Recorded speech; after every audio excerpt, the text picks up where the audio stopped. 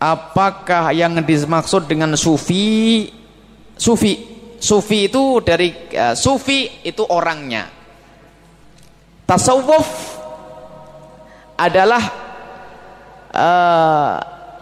masdar dari tasawwafa. Tasawuf itu adalah pembersihan hati. Karena itu bukan dari kalimat bahasa Arab ya. Tasawuf itu intinya ilmu untuk membersihkan hati. Tapi disinggung juga sama Ustaz Ja'far bahwa ilmu untuk membersihkan hati agar tidak dengki, agar semakin tawakal. Yang kita pelajari di sini ilmu tasawuf. Ilmu tasawuf bukan ilmu nganang-nganai, bisa terbang, nggak makan, ini bukan itu, biar ditusuk ndak, bukan itu, ndak dipenggal lehernya apa?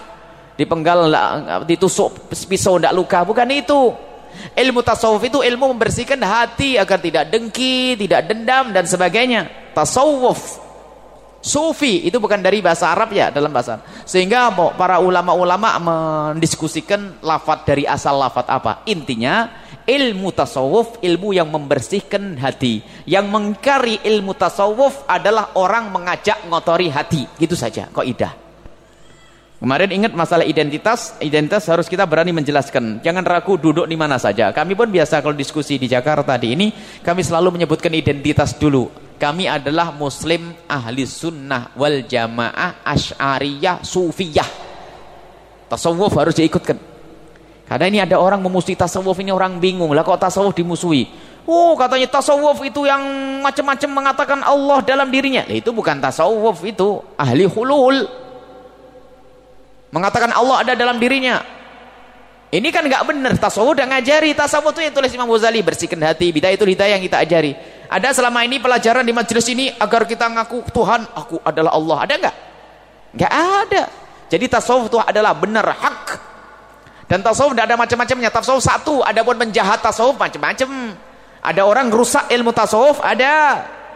Yaitu orang yang ngaku katanya ahli tasawuf. Padahal dia orang yang pengen merusak tasawuf.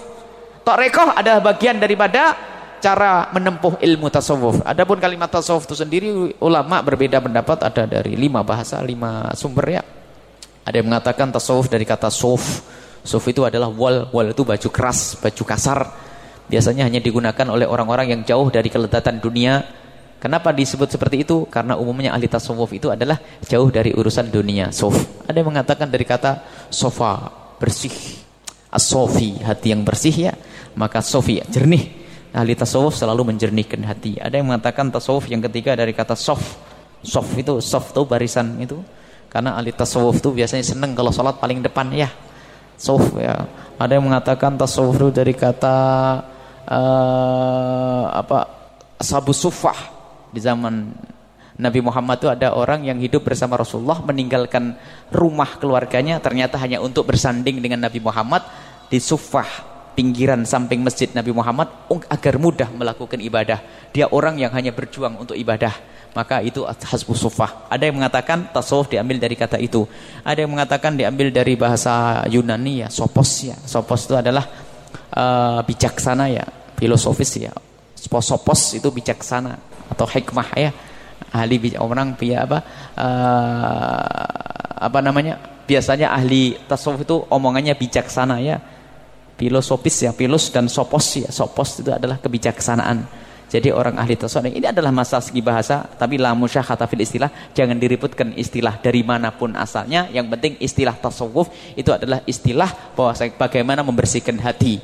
Adapun dalam Islam maknanya adalah tazkiyatun nafas, membersihkan hati, atau tathhirul qulub, membersihkan hati. Akan tapi kami tetap konsekuen, tetap ingin mempertahankan istilah tasawuf, tidak ingin merubah dengan kalimat tazkiyatun nafas, ilmu suluk, tidak ingin. Kenapa? Sudah terbiasa mengakar. Ulama-ulama dahulu itu kalau pengen menyanjung gurunya dengan sebutan sufi.